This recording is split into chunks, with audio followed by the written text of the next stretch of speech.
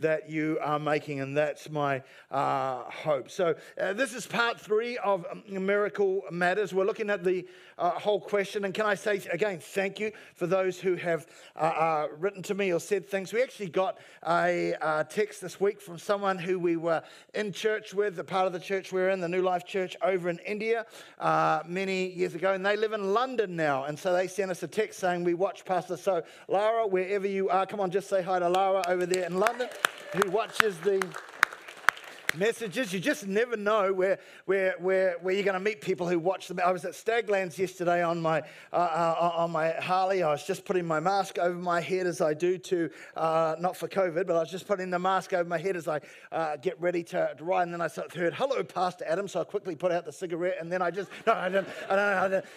They're like, hello, Pastor Adam, and it was someone from church who was looking at that. That's just gone online forever now.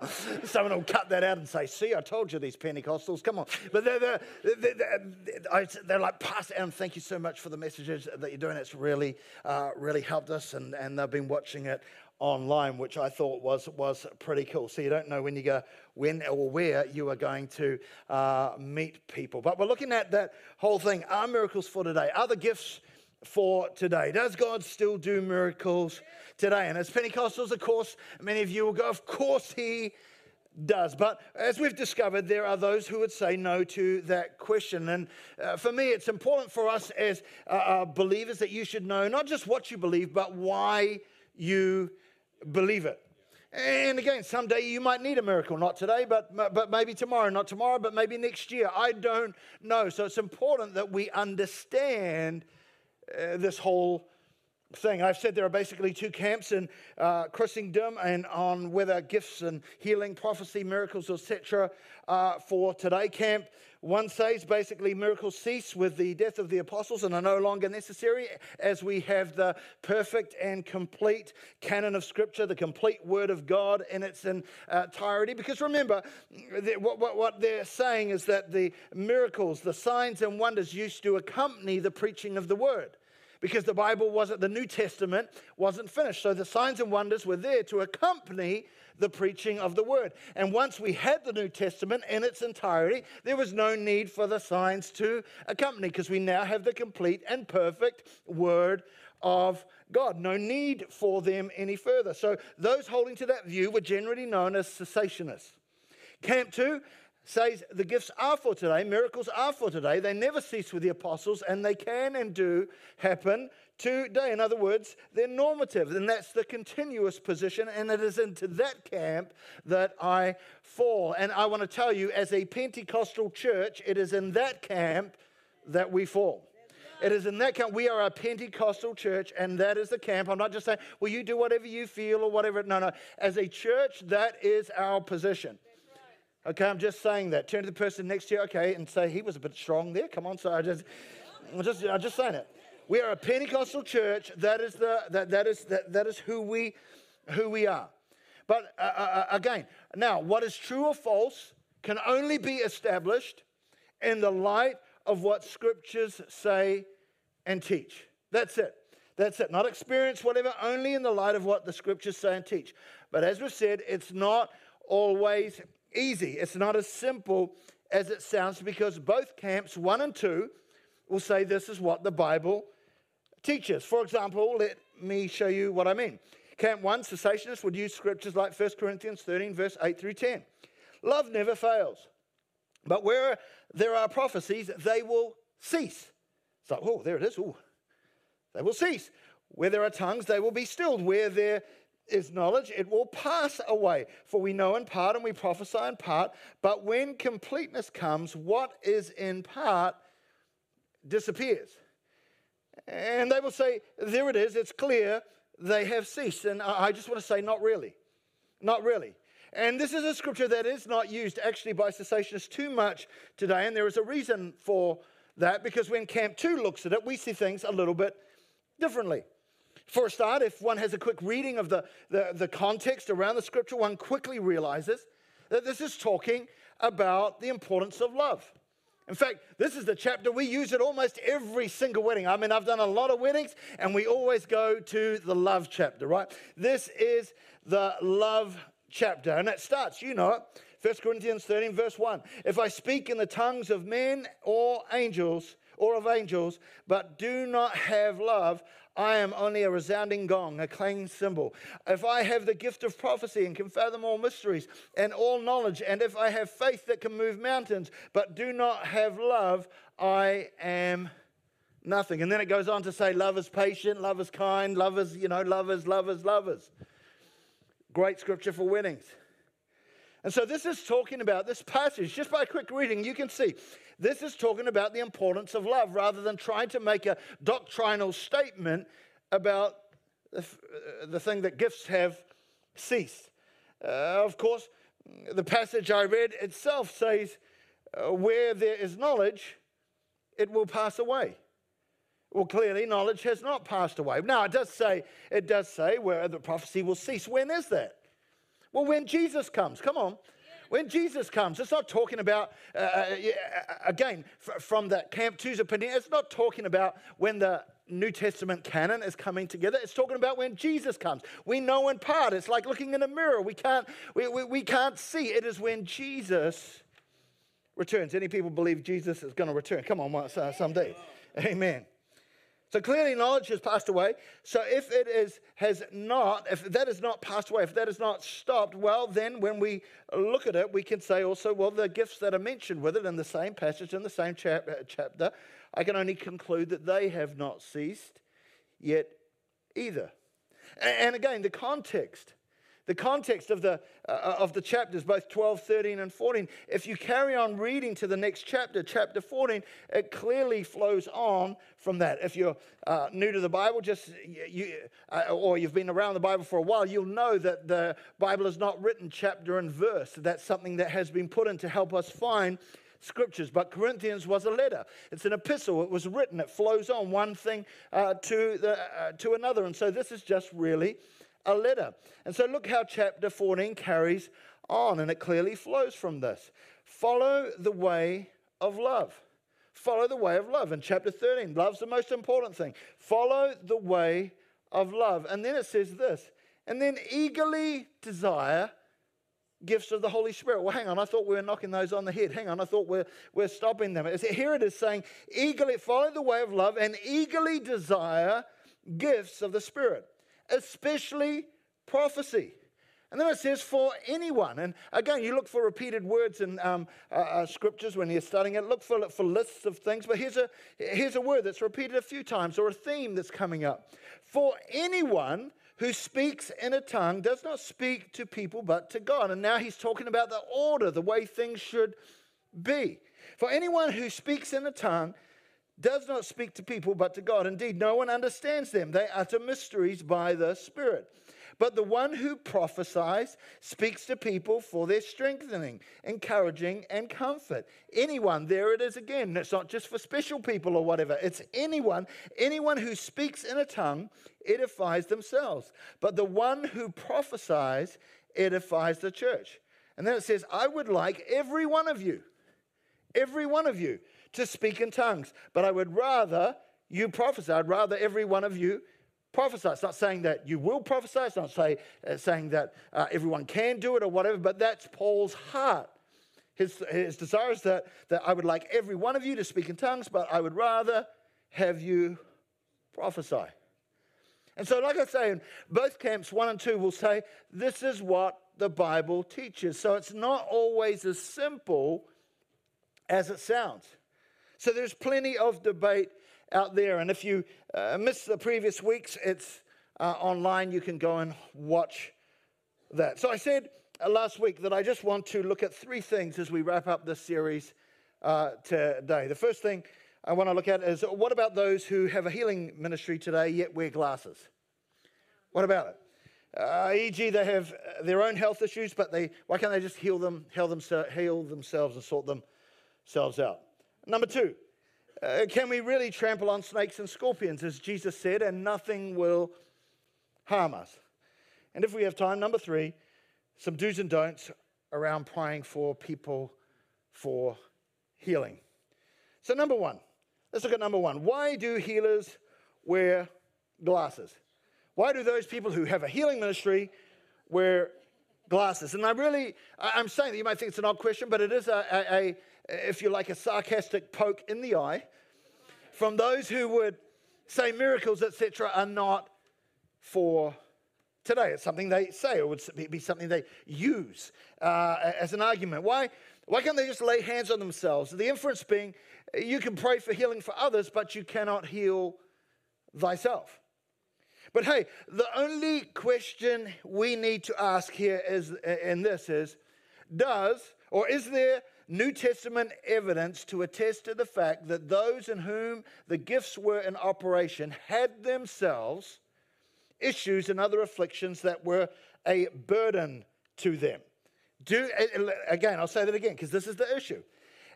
Is there in the New Testament evidence to attest the fact that those in whom the gifts were in operation had themselves health issues and other afflictions that were a burden to them, just like today?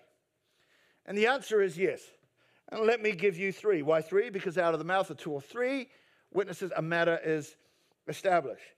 Number one, Timothy. We look at that. And Timothy was someone who Paul laid hands on and told him to fan into flame the gifts of God that are within him.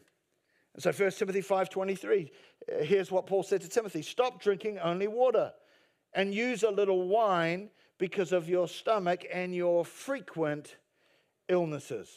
Right there, we can see one instance. Second instance. Now here's what was said about the Apostle Paul himself in Acts 19, verse 11. It said God was performing extraordinary miracles by the hands of Paul, so that handkerchiefs or aprons were even carried from his body to the sick, and the diseases left them, and the evil spirits went out. So we can see that he was doing amazing signs and wonders, amazing miracles, yet Paul himself had some troubles. He had some afflictions. 2 Corinthians 12, verse 7. I was given a thorn in my flesh, a messenger of Satan to torment me 3 times. What's wrong, Paul? 3 times you had to pray. Couldn't you just pray once? 3 times.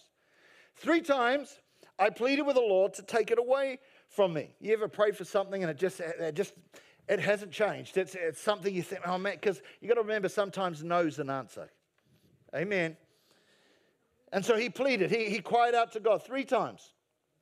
I pleaded with the Lord to take it away from me, but he said to me, my grace is sufficient for you, for my power is made perfect in weakness. What was the thorn? Well, many scholars have debated over many years. People don't know. Some will say, well, it's a messenger of Satan. It's about what form did that take? What was that? How was the outworking of that? The reality is no one knows. Scholars have debated it for years, and I guess we'll debate it for years to come. It could be a physical affliction. It could be a mental affliction. But the point is, he had an affliction that remained, yet at the same time, he did incredible miracles. A third instance, Paul again. Galatians chapter 4, verses 13 through 15. Paul, speaking to the Galatians, he said, as you know, it was because of an illness. The King James uses the word infirmity. The Greek word that's used there means feebleness of body and mind. As you know, it was because of an illness that I first preached the gospel to you, even though my illness was a trial to you. So that means it wasn't something that was just over. It wasn't a cough or a cold. It was a trial. It was an ongoing sort of thing. It was quite an issue for the guys there, that I first preached the gospel to you, and even though my illness was a trial to you, you did not treat me with contempt or scorn.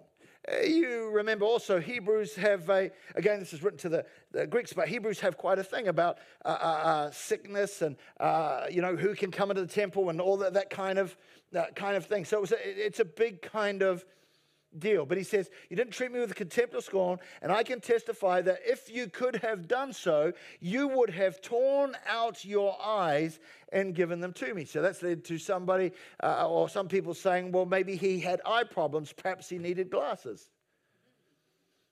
I don't know, but perhaps he needed glasses. But again, we can look at this and go, the man of God did miracles in Jesus' name, yet he was sick. He could be ill at the same time. And so for me, you can reasonably conclude from these scriptures that it is possible to have a condition yourself and at the same time see the Spirit of God heal others. For me, I read that and I see that. So maybe that's why people involved in healing ministry can have glasses. But like I say, it's never as simple as that. Because Camp 1 can use those same scriptures as well. They can use those same scriptures and go, see, that proves that the gifts had ceased. That's why he couldn't be healed. That's why he couldn't do it. Miracles were ceasing. They were winding up. They were coming to an end. And it's like, oh. But then Camp 2 will say, but why would that be true? Because they did not have the New Testament. If the New Testament canon was the thing that they were saying, when that is complete, when we have that, that's when miracles will cease. But here's the thing. If they're saying it's starting to end there, how can they say that? It's another 120 years before they even had if you like, the books and the letters and in a place where they could see them together and go, right, now let's decide what the canon of the New Testament is going to be. It was 120 years. Don't you think that's a bit of an early start if you're trying to cease things or stop things? It's 120 years.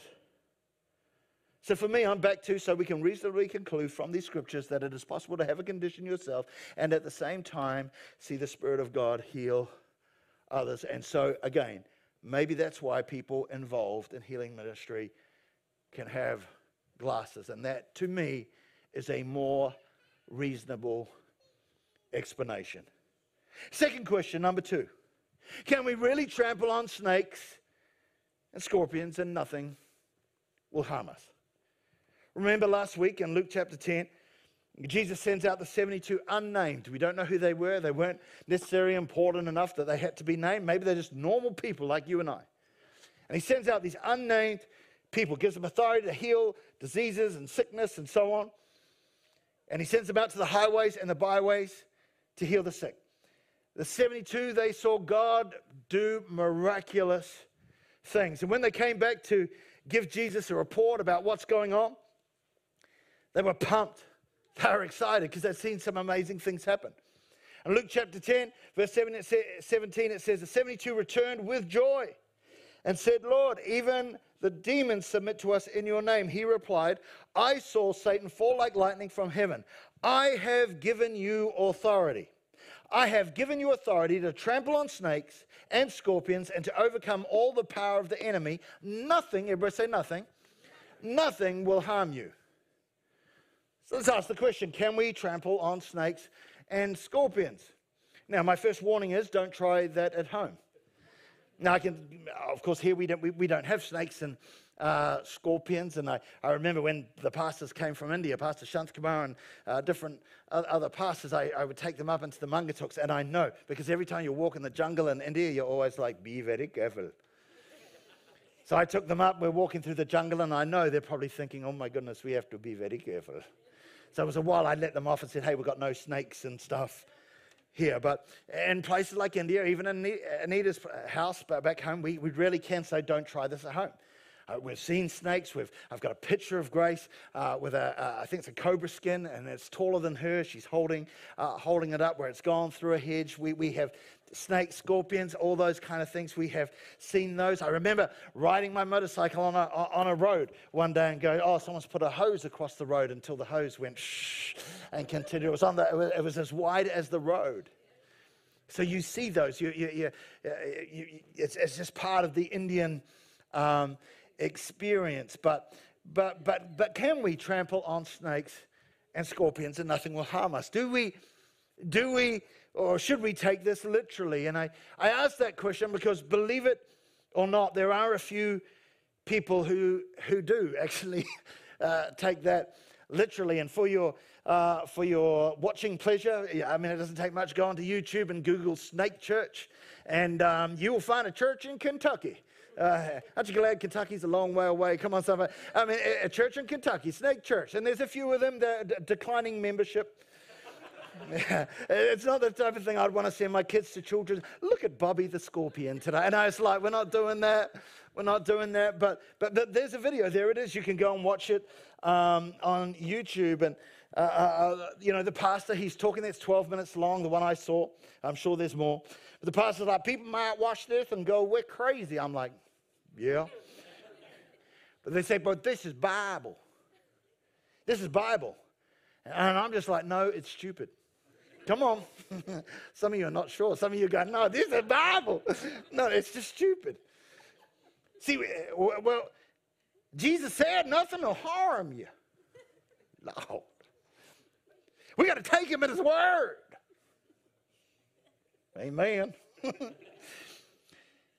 But here's the thing. Jesus also said this in Matthew 5:29, verses 30. If your right eye causes you to sin, gouge it out. He said, if your right hand causes you to sin, chop it off. Can I have a show of hands? Oh, no, sorry, we can't do that. They go, oh, that's all right. You're like, oh, it's just awkward.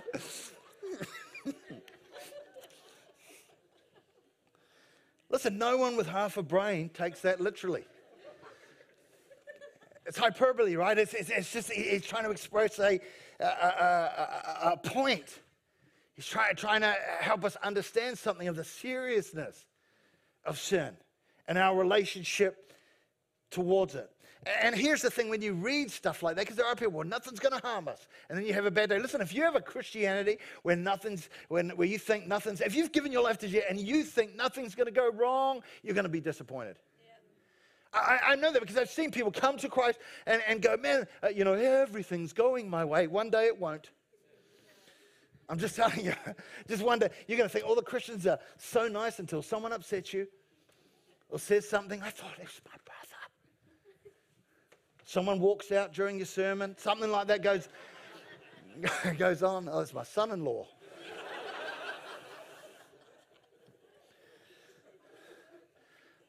Listen, I tell you, the rain that falls on the sinner also falls on the righteous. If you have a Christianity where you think nothing is going to go wrong, if you think that's what Jesus, you cannot build a teaching from one scripture. You just can't.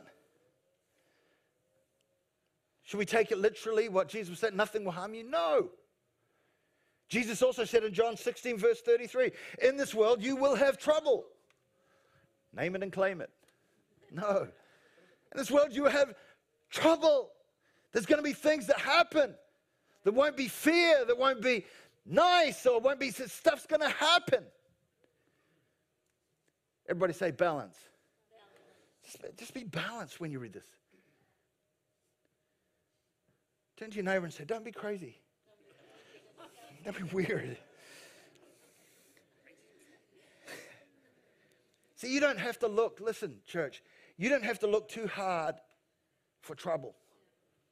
Some of you know that even this week, some trouble came your way. You don't have to look too hard for trouble. Even in the Bible, just look at church history. Look at church history to see, as Christians, we are not immune from pain or suffering or harm. Just read Hebrews. Hebrews chapter 11. Read the whole chapter. Some serious harm right there. I'm not going to read it out because it will spoil your lunch. But read it. Some serious harm there. And here's the thing. Of course, we'd like to always speak about nice scriptures that will go, yes. But there's some difficult scriptures too. I mean, we love this, right? Romans 8, verse 16, the Spirit himself testifies with our spirit that we are God's children. Now, if we are God's children, then we are heirs. Come on, somebody say amen. We are heirs. Some of you are not too sure. No, it's a trick question. Then we are heirs of God and co-heirs with Jesus Christ, or with Christ. That's where people stop saying, yes, I'm an heir of God. I'm a son and daughter of the living God. But we forget the if. Because there's an if after that. Most stop there. It says you'll be co-heirs with Christ if indeed we share in all the good things that are going. No. If indeed we share in his what? Sufferings. In order that we may also share in his glory. In the Christian life there will be pain. In the Christian life there will be struggles. There will be battles. If you think that no harm will come to us, Christ was crucified. Think about the very Savior of our Jesus. I mean, he was crucified. What about the disciples? They were martyred. You can't take a couple of scriptures and build a teaching from it. Everybody say balance. Now, it's not to say that God can't protect us, of course. It's not to say that God does sometimes in some ways protect us. I don't know. The Bible also says no weapon formed against us will prosper. The head and not the tail, above and not beneath, so the Bible says. So there is a possibility, he's God, that he could protect us and move in certain ways to do that. I mean, Paul was shipwrecked on the island of Malta, and he was bitten by a snake, right? He's going to get some firewood. He goes in there, a viper comes out, bites him on the hand, hangs onto his hand. All the islanders who were there, because it was a shipwreck, all the people who had rescued them, saw what had happened right there to Paul. The viper was on it. They're the islanders. They know what snake that was. And so they're like, oh, he escaped. He survived the shipwreck, but now God's justice is coming upon him, and he hasn't escaped the punishment for his sin. And so the snake bites him, and they were expecting him to basically swell up and drop dead.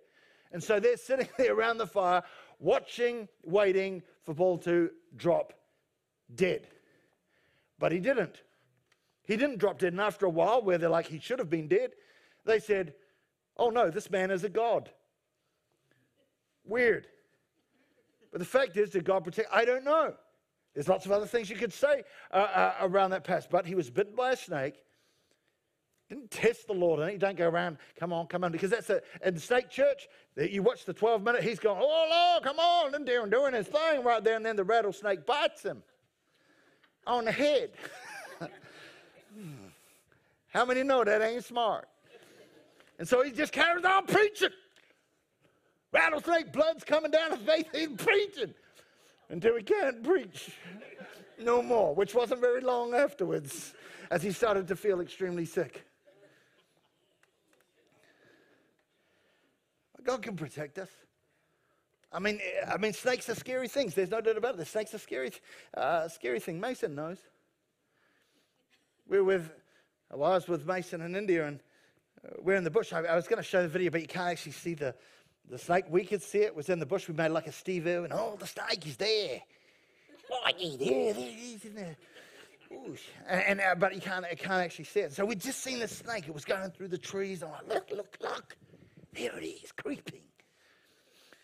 And then we're on this cliff. This is just a few moments because we're taking a walk to this cliff. Like it's an amazing view in a place called Panchgani. And we're looking over. And Mason's filming. I got this on video too. But Mason's filming and he's there. But there's a long piece of grass just there. So we've just seen the snake. Mason's there filming on the edge of a cliff. And a piece of grass touches the back. I tell you, he could have won the Olympic gold medal for high jump as he shot up into the air. Not off the cliff. He still hit it. It was a miracle. Come on, say it. I believe I can fly. I mean, it was just, no, we don't. But again, it can be scary. I told you about Anita last week, where I was going to scare her. She was coming out of the Bible college that we're a part of, and as she came out of that, I thought I'll run into the jungle bit there and hide and jump out and go boo. But the thing is, I got the fright, and so as I ran into the bush, I looked down, I heard, and then I could see. I want to tell you, I definitely said some thank you, Jesus, right there. Thank you, Lord. Now, I don't know what had happened if I trampled on it. I think it might have done. Who knows? But did God protect me? Well, I don't know, but I'm just saying thank you, Jesus, anyway, because it didn't bite me, because it was a big snake. And Anita laughed all the way back. Snakes are scary. Balance, people. Balance. Everybody say balance. Don't be weird. Be balanced. And last but not least, do's and don'ts. Let me start by saying this. Do pray for people. Again, if we're going to believe that God will touch people's lives, and if we don't pray for anybody, then so do pray. Do pray. I want to encourage you to pray. Someone says this, just say, hey, let me stop them. I saw someone doing that before out on the floor. Obviously, someone had told them about something that they're going through. They said, hey, let me pray for you. Sometimes, can I just encourage you, don't have big, long talks with people. People start telling you their thing. And you go, you listen, and you start doing that conversation. Should we pray? No, just stop that. Hey, can I just take a moment right now and pray? Yeah, that's right. Don't also just go, hey, can I just take you to the pastor? Do you know that you can pray for people too? Come on. Turn to the person next to you and go, even you. You can pray for people too. So do pray. Do pray for people. Don't delay it. Now, I've shared in my part 1 of Miracle Matters that I have seen and experienced miracles. I can't deny it.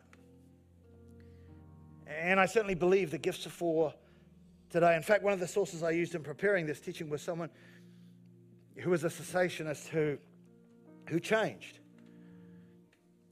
And the reason he changed was he witnessed a miracle, which he could not deny. He's a guy named Jack Deere. He's a theological professor at a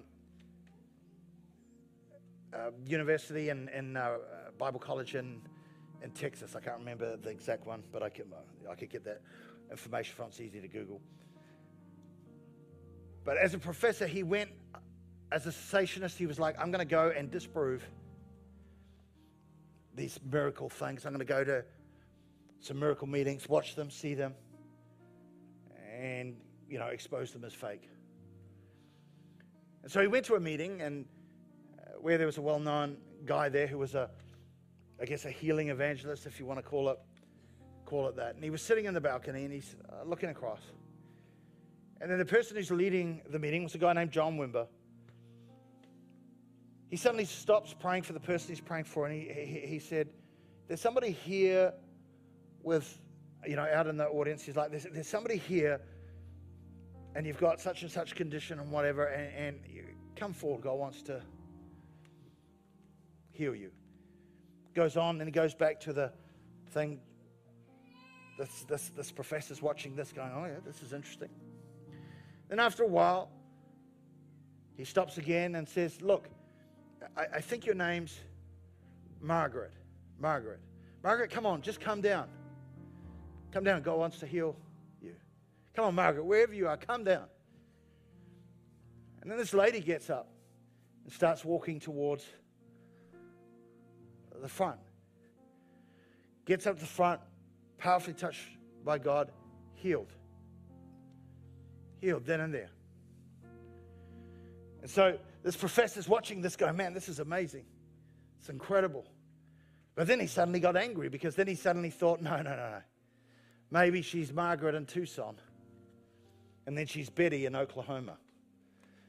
Maybe she'll be Barbara tomorrow night, walking out, getting in the meeting, and this is all planned, and this is all organized. But then he looked to the guy who was with him, one of the guys who was from his church that he had brought along. Also, he brought some other sort of scholarly fellas to do it. And the guy sitting next to him with a tear rolling down his face is going, that is my Auntie Margaret. And she's had this condition. I don't know what the condition was, for X amount of years. And I can't believe God's just healed her. But he did. And from that day, his life changed. So God can do miracles, but I also have to give a caution. Miracles are exactly that. Miracles. They are not common. And I also want to say there is no formula to guarantee your miracle. Just do these 5 steps and you'll get your miracle. Do these 5 things. There are principles you can apply, like the James 5 principle. We talked about it. Anoint with oil, call the elders of the church. Get them to pray for you. Those are principles. But it's not a formula. We're not doing magic. There's no formula. And I just want to, I say that because as Pentecostals, can be in danger of turning everything into a formula. Just do these 5 things and you'll get it. Like if you just do this, this will happen. Do that and you'll get this. Don't do that. Because one of the things that, and this is a don't, one of the things I've sadly seen people do, Pentecostal people do, is that when somebody doesn't get healed, they'll say this to them, well, maybe you just didn't have enough faith. Maybe you just didn't have enough faith. Like God was wanting to do it, but you just didn't reach the faith threshold. That drives me insane. Don't do that. In Matthew 17, verse 20, Jesus said this, if you have faith the size of a mustard seed, it's tiny. If you have faith the size of a mustard seed, you can move a mountain. When you turn things into formulas, it's like, if you had just prayed 5 more times, if you had just said that prayer 1 more time, if you had just fasted just 10 minutes longer. I mean, God was up there in heaven. He was waiting. He was just about to move, and then you stopped. It's your fault. Don't do that. Can I say this? Here's why. First of all, we don't have to stick up for God. He doesn't need you to make excuses for why something didn't happen. Don't do it. Listen, just come back to the fact Jesus didn't heal everybody. He didn't. Why are some people not healed? I don't know. Why does God choose to heal some and not others? I don't know. I don't know. But I know if I don't pray for people, then I'm less likely to see that. Why does he do it? I don't know. In the book of Acts, we read of a miracle of a lame man healed. Acts chapter 3, verse 2, it says, now a man who was lame from birth was being carried to the temple gate called Beautiful, where he was put every day. Everybody say every day. Every day to beg from those who were going into the temple courts. When he saw Peter and John about to enter, he asked them for money. Peter looked straight at him, as did John. Then Peter said, look at us. So the man gave them his attention, expecting to get something from them. Then Peter said, silver or gold I do not have, but what I do have I give you. In the name of Jesus Christ of Nazareth, walk. Taking him by the right hand, he helped him up, and instantly the man's feet and ankles became strong. He jumped to his feet and began to walk. Then he went with them into the temple courts, walking and jumping and praising God. When all the people saw him, because they knew him, they knew who he was. When all the people saw him walking, praising God, they recognized him as the same man who used to sit begging at the temple gate called Beautiful, and they were filled with wonder and amazement at what had happened to him. This is an incredible story. But there is another side to this that we don't often see. It says this man was crippled from birth. It also says he was placed at the gate called Beautiful every day. Everyone knew who he was. But here's the thing that blows my mind. Jesus would have seen this man. Jesus would have seen this man. Jesus would have passed him by as he went into the temple courts on more than one occasion. Thought about that. Yet he did not heal him. Would have walked past him, didn't heal him. Why? I don't know.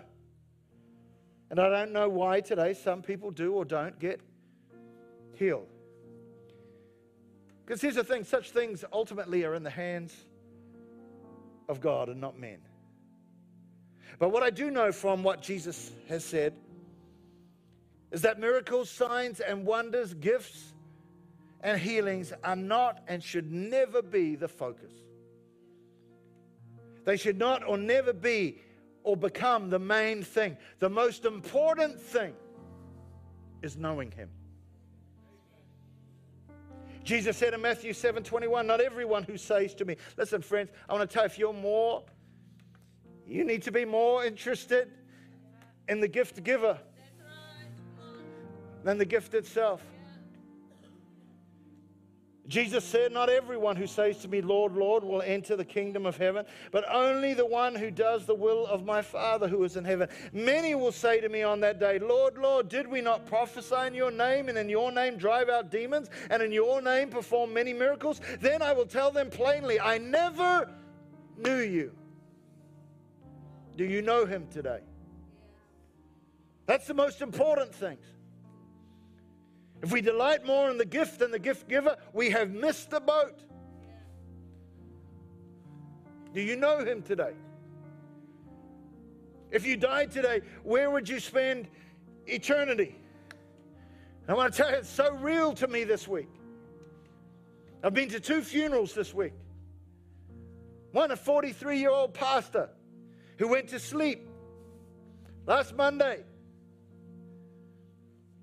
and didn't wake up. 43 years old, 3 kids.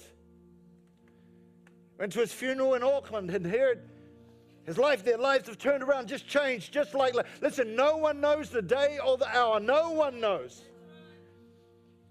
We also said goodbye to Roy, who was part of the 8 a.m. service, 97 years old, who passed away. Pastor Saki in Auckland went to sleep, and in fact, the last time I met him was at Pastor Coco's funeral in Fiji. At the graveside, as we were lowering Pastor Coco into the ground. And Pastor Saki came up with his big smile and he said, "Do you know me?" Being the leader of New Life, he's like, "Do you know me? It's Pastor Saki here." I said, "Saki, I know you." But this week he's gone to be with Jesus. I wonder if that same big Fijian smile, "Do you know me? Do you know me, Lord? Do you know me?" To know him is the most important thing. Do you know him here today?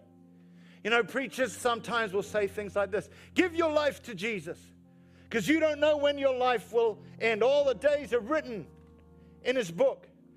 But when those days run out, we don't know. Listen, the stats are 100%. All will die. That's right. Everyone, we can't avoid it. Everyone Jesus prayed for died. You can't escape it. Do you know him?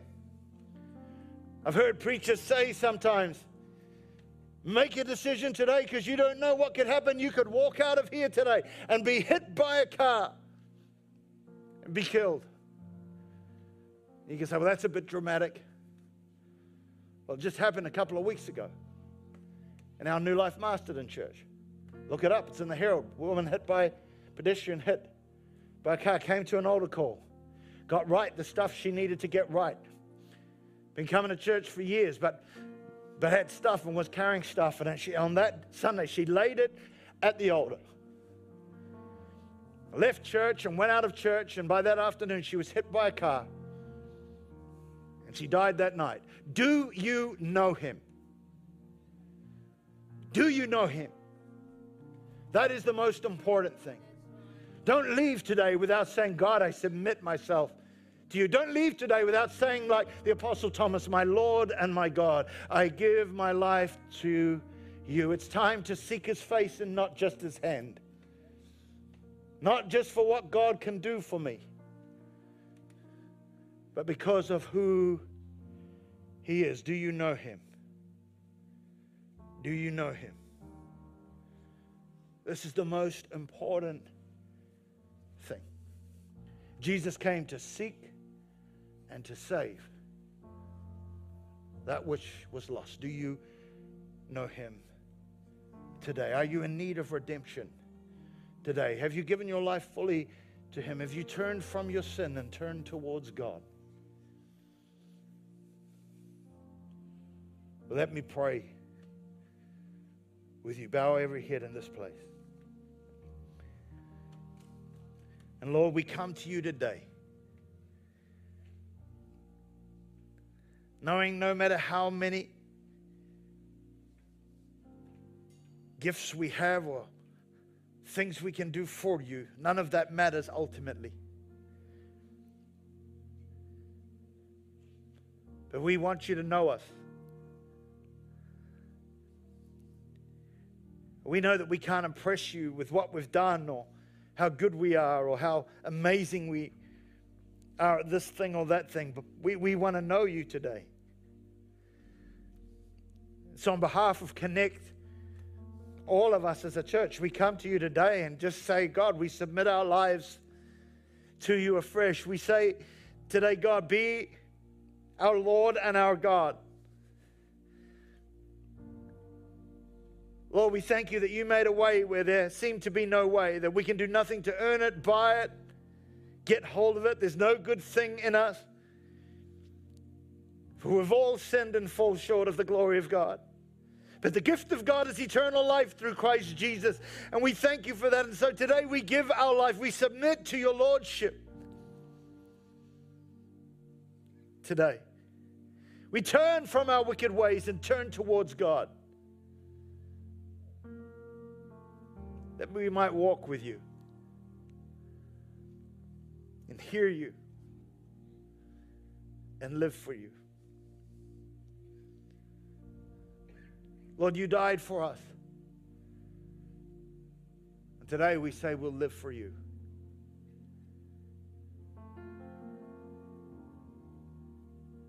And if you agree with that, just say amen. Amen. Can we stand and give the King of Kings a clap offering? He's worthy.